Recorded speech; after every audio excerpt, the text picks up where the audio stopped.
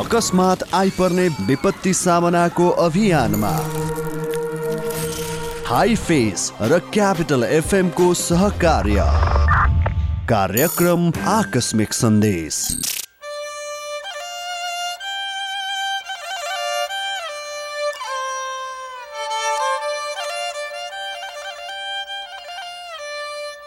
नमस्कार, आकस्मिक सन्देशमा स्वागत छ। म कृष्ण तिमल सिन्हा। आकस्मिक सन्देश Himalayan institute of fire and emergency services हाइफेससँगको सहकारीमा क्यापिटल मिडिया ग्रुपले तयार पारेको विशेष प्रस्तुति हो। सम्भावित जोखिमबाट बच्न र बचाउन सक्ने समुदाय निर्माण गर्नु हाम्रो अभियान हो।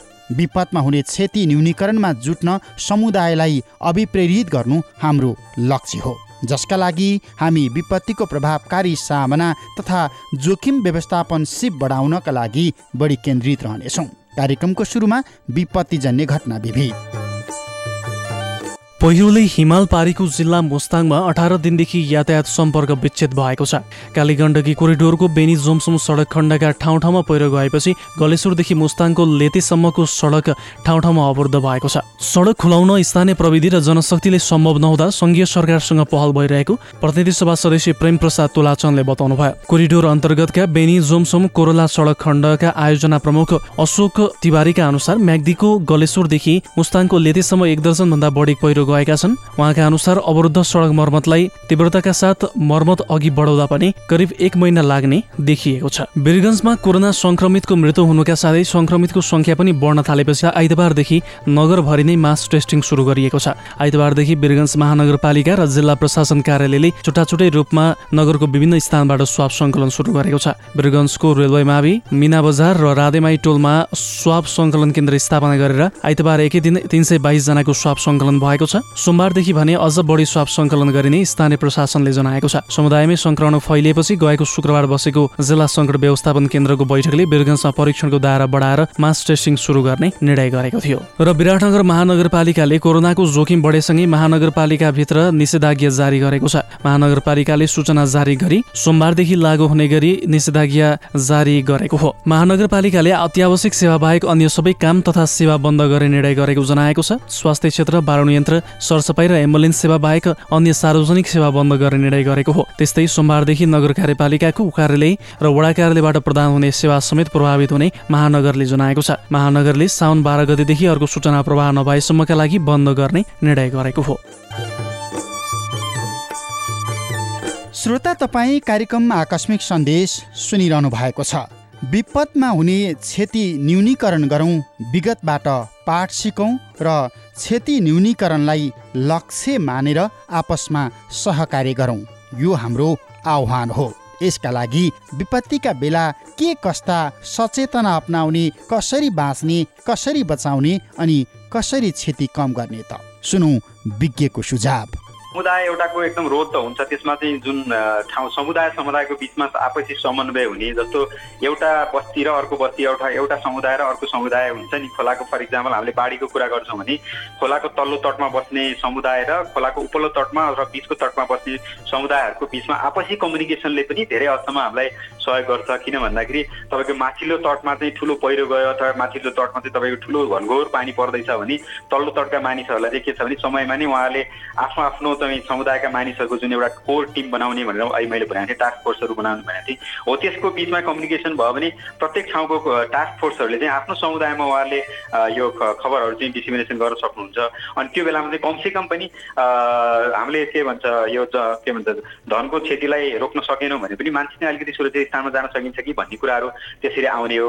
र अर्को कुरा समुदायले गर्नुपर्ने भनेको चाहिँ अहिले एकछिन अगाडि कुरा भयो जस्तै तपाईँको आफ्ना पालिकाहरू जुन हुन्छन्, आफ्ना स्थानीय तहका सरकारहरू जो हुन्छन्, उनीहरूलाई गएर चाहिँ घचघचाउनु पर्यो र उहाँहरूलाई चाहिँ के छ भने अलिकति मोनिटरिङ गरेर हाम्रोमा चाहिँ यस्तो समस्या हुने देखिएको छ होइन, जस्तो चिरा परेको ठाउँ, अहिले मैले भने यस्ता ठाउँहरू भएको कारणले हाम्रो पहिरो जाँदैछ, त्यस कारणले हामीलाई यस्तो गर्नुहोस् भने अलिकति पहल चाहिँ उहाँले गर्नुपर्छ। किनभने स्थानीय सरकारवालाहरू अथवा जुनसुकै सरकारहरूले पनि के छ भने मान्छेहरूलाई एकदम के भन्छ विपत्ति परिसकेपछि चाहिँ ल यस्तो भयो भनेर आउँछन् अहिलेसम्मको परिपाटी हेर्दाखेरि र उनीहरूले चाहिँ पहिला नै त्यसरी गरेको चाहिँ देखिँदैन कि त्यस कारणले उहाँहरू नै आफै प्रोएक्टिभ हुनुपर्ने चाहिँ अलिकति जरुरी देखिन्छ र स्थानीय सरकारसँग चाहिँ मुख्य कुरा के छ भने यो पहिरो रोक्ने अथवा बाढी रोक्ने भने उहाँहरूसँग चाहिँ त्यस्तो टेक्निकल म्यान पावर पनि छैन र उहाँहरूसँग त्यस्तो खालको मेकानिजम पनि बनेको छैन। अहिलेको विडम्बना भन्नुपर्छ हामीले सबैले काम गर्नुपर्छ स्थानीय तहले छ तर उहाँहरूसँग चाहिने जस्तो भूगर्भविदहरू अथवा तपाईँको इन्जिनियरहरू होइन यस्ता खाले मान्छेहरू जसले चाहिँ प्रकोपलाई पहिचान गरेर अनि त्यसमा चाहिँ के काम गर्न सकेला भन्ने खालको त्यस्तो त स्थानीय तहसँग नभएको कारणले गर्दाखेरि उहाँहरूले टेक्निकल हिसाबले त धेरै साह्रो सहयोग नगरे पनि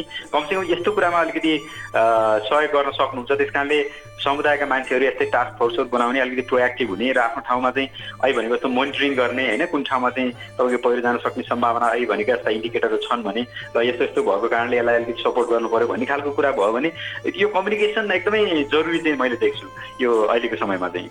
जस्तो विपत्तिबाट वर्षिने ठुलो जनधनको क्षति भइरहँदा यसबाट चाहिँ पाठ सिक्ने सन्दर्भमा हामी कतिको सचेत बनिरहेका छौँ? अब यसमा चाहिँ हामी सचेत चाहिँ बनेका छैनौँ भन्ने कुरा हुन्छ। सचेत चाहिँ कुन कुन तरिकाबाट भन्दाखेरि एउटा सरकारको हिसाबले सचेत छ कि छैन भन्ने कुरा अथवा ओभरअलमा भन्दाखेरि राज्य भनौँ न राज्य चाहिँ कतिको संवेदनशील छ कतिको भनौँ न यसमा सपोर्टिभ छ अथवा यसलाई कसरी चाहिँ लिइरहेको छ भन्ने एउटा राज्यको कुरा आउँछ। तर राज्य भन्नाले अब सरकार मात्रै भन्ने कुरा चाहिँ आउँदैन। यहाँभित्र हामी समुदाय पनि हुन्छौँ हामी व्यक्ति पनि हुन्छौँ होइन र यसमा जाने बुझेका मान्छेले कतिको नजानेका मान्छेहरूलाई सिकाइरहेका छन् भन्ने कुरा पनि त्यसमा हुन्छ। अनि सिकाएको कुरा चाहिँ तपाईँले जो तपाईँको भुक्तभोगीहरू हुनुहुन्छ अथवा जो चाहिँ बढी संवेदनशील ठाउँमा बसिरहनु भएको छ उहाँले कतिको लिनुभयो भन्ने कुरा पनि यसमा रहन्छ।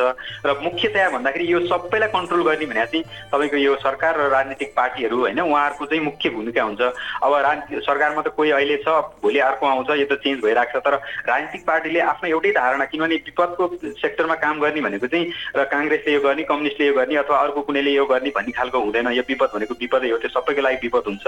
त्यस कारणले यसको लागि चाहिने नीति नियम अथवा यो बनाउने भनेको चाहिँ के हुन्छ भन्दाखेरि एउटै खालको हुनुपर्छ। यहाँ चाहिँ कोही आउँदाखेरि यस्तो होस् अर्को आउँदा यस्तो होस् भन्ने कुरा पनि हेर्न भएन र यसमा चाहिँ ल फलानाले गरेन त्यस कारणले म पनि गर्दिनँ भनेर बस्ने कुरा पनि आउँदैन। त्यस कारण यसमा सबैको एउटै धारणा हुनुपर्ने जरुरी देखिन्छ। तर हामीले पाठ सिक्ने कुरा यहाँले गर्दै हुनुहुन्छ भने पाठ सिक्न चाहिँ अझसम्म पनि सिकेका छैनौँ। अब भोलिको दिनमा हामी आशा मात्रै गर्ने हो आशा चाहिँ गर्दैछौँ। पाठ किन सिकेका छैनौँ भने हामीले कुरा गर्दै आएको हाम्रो अव्यवस्थित बस्ती विकास भयो बढी जोखिमयुक्त स्थानमा हाम्रो बस्तीहरू छन् यिनीहरूलाई एकीकृत गर्नु पर्यो अनि यसलाई चाहिँ एकीकृत बस्तीमा लानु पर्यो वैज्ञानिक भूप्रयोग नीति ल्याउनु पर्यो भनेर हामी धेरै कराइसक्यौँ र कराउँदा के हो त भन्दाखेरि सरकारी संयन्त्रसँग यहाँले कुरा गर्नुहुन्छ भने हामी गर्दैछौँ यस्तो भइरहेको छ भन्नुहुन्छ तर रिजल्ट हेर्दाखेरि कहीँ पनि त्यस्तो देखिएको छैन होइन। इभन तपाईँले पुनर्निर्माण प्राधिकरणले भूकम्पपछिको जुन पुनर्स्थापना गर्ने ठाउँहरू छ त्यसमा पनि के भने घरहरूको संरचना चाहिँ बलियो बनाउने भन्नेतिर गयो तर जमिन कस्तो छ भन्नेमा खासै वास्ता गरेन होइन। भनेपछि के छ भने अब भूकम्पको गाउँमा त्यत्रो घरहरू भत्केका थिए त्यो सबै संरचनाले मात्र त भत्केका थिएनन् हाम्रो जमिन खराब भएर अथवा जमिनमा कमजोर भएर भनी भत्केका थिए। अब त्यो कुराले त वास्ता भएन नि त। भनेपछि हामी के छ भने लेसन लर्न गर्ने क्रममा चाहिँ हामी एकदमै पछाडि नै छ भन्नुहोस् होइन जति कुरा गरे पनि। र अर्को भनेको अब विकास गर्नु पर्यो भने गाउँमा चाहिँ तपाईँको प्रत्येक पालिकामा प्रत्येक स्थानीय तहमा हेर्नुहुन्छ भने अहिले होडबाजी छ हेर्नुहोस् यो के अरे डोजर किन्ने अनि त्यसपछि बाटो खन्ने भनेको मतलब पाहाडलाई काट्दै बाटो खन्दै जाने अनि त्यसपछि गाडी कुदोस् नकुदोस् के मतलब भएन भोलि पहिरो जाओस् त्यसको मतलब भएन। अनि फेरि हुँदा के त आफ्नै घर चाहिँ आफ्नै पालिकाको आफ्नै स्थानीय तहको घरहरू चाहिँ एकदम पहिरोले पुरेको। अब यस्तो कुरा चाहिँ हेरेर बस्ने तर त्योभन्दा अगाडि चाहिँ अलिकति पनि दिमाग नलाइदिने होइन यस्तो खालको नीतिगत हिसाबले नै मान्छेहरूले वास्ता नगरिदिने भनेको सरकारमा बस्ने मान्छेहरू स्थानीय तहका मान्छेहरू कसैले पनि वास्ता नगरिदिने कारणले गर्दाखेरि हामी के हुन्छ नि वर्षै नि जब यो तपाईँको विपद पर्छ यो मनसुनको 4 महिना यो 4 महिना चाहिँ एकदम रोइकराई गर्ने यताको हार गुहार गर्ने होइन यो भएन भन्ने अनि त्यसपछि फेरि तपाईँको बाँकी 8 महिना चाहिँ चुप्प लागेर बसेपछि अनि त्यसपछि हाम्रो समाधान त भएको छैन।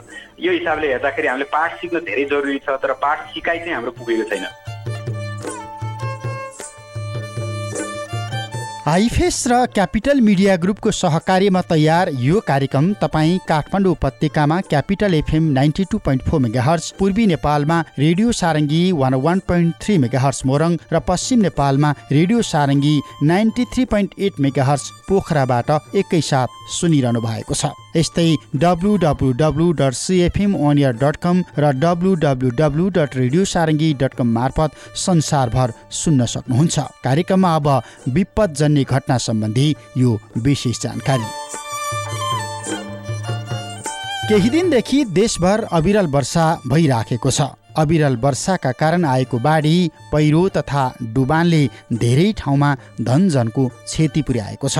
अहिलेसम्म मुलुकभर 100 भन्दा बढीको मृत्यु भइसकेको छ।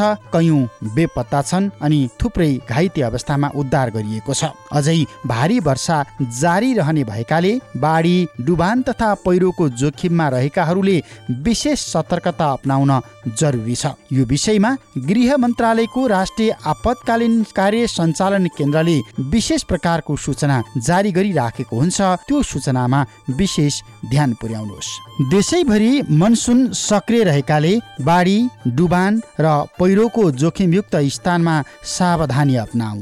उच्च जोखिममा रहेका बस्तीहरू पहिचान गरी सुरक्षित स्थानमा तत्काल स्थानान्तरण गरौँ। आपतकालीन अति आवश्यक सामग्री जस्तै खानेकुरा, कपडा, औषधि, पिउने पानीको उचित समयमा उचित जोहो गरौँ, सुरक्षित स्थानमा राखौँ। बालबालिका, महिला, ज्येष्ठ नागरिक तथा अपाङ्गता भएका व्यक्तिहरूको सुरक्षामा विशेष ध्यान दिउँ। मौसम पूर्वानुमान तथा नजिकका नदी नालामा पानीको बहावसँग सम्बन्धित सूचना अति आवश्यक परिस्थितिमा आइराखेकै हुन्छन्। त्यसैले ती सूचनाका आधारमा सतर्कता अपनाऊ। नदीको सतह बढेमा तल्लो तटीय क्षेत्रमा ती सूचना तत्काल प्रवाह गरौँ। बाढी आएको बेला नदी नालामा माछा मार्ने, पौडी खेल्ने, काठ दाउरा सङ्कलन गर्ने र गाई बस्तु चराउने जस्ता कार्यहरू उच्च जोखिमयुक्त हुन्छन्। त्यसकारण यस्ता गल्ती कहिल्यै नगरौँ, नगराउँ। सरकारवाला निकायहरूको अति आवश्यक सामग्री, आवश्यक जनशक्ति अनि उच्च सतर्कतासँग सम्बन्धित जानकारी लिउँ अनि यस विषयमा तत्काल प्रति कार्यमा जुट्ने समुदाय निर्माण गरौँ। हवस् त, Himalayan institute of fire and emergency services हाइफेससँगको सहकारीमा तयार क्यापिटल मिडिया ग्रुपको विशेष प्रस्तुति आकस्मिक सन्देशको आजको समय सकिएको छ। भोगेको विपत्ति कहिल्यै नबिर्स्यौँ, विपत्तिबाट पाठ सिकौँ र क्षति दोहोरिन नदिउँ। कार्यक्रम उत्पादन सहकर्मी प्रतीक नेउपाने, समीक्षा नेपाली, प्राविधिक मित्र सुरेन भण्डारीका साथ म कृष्ण तिमल सिन्हा बिदा हुन्छु। नमस्कार।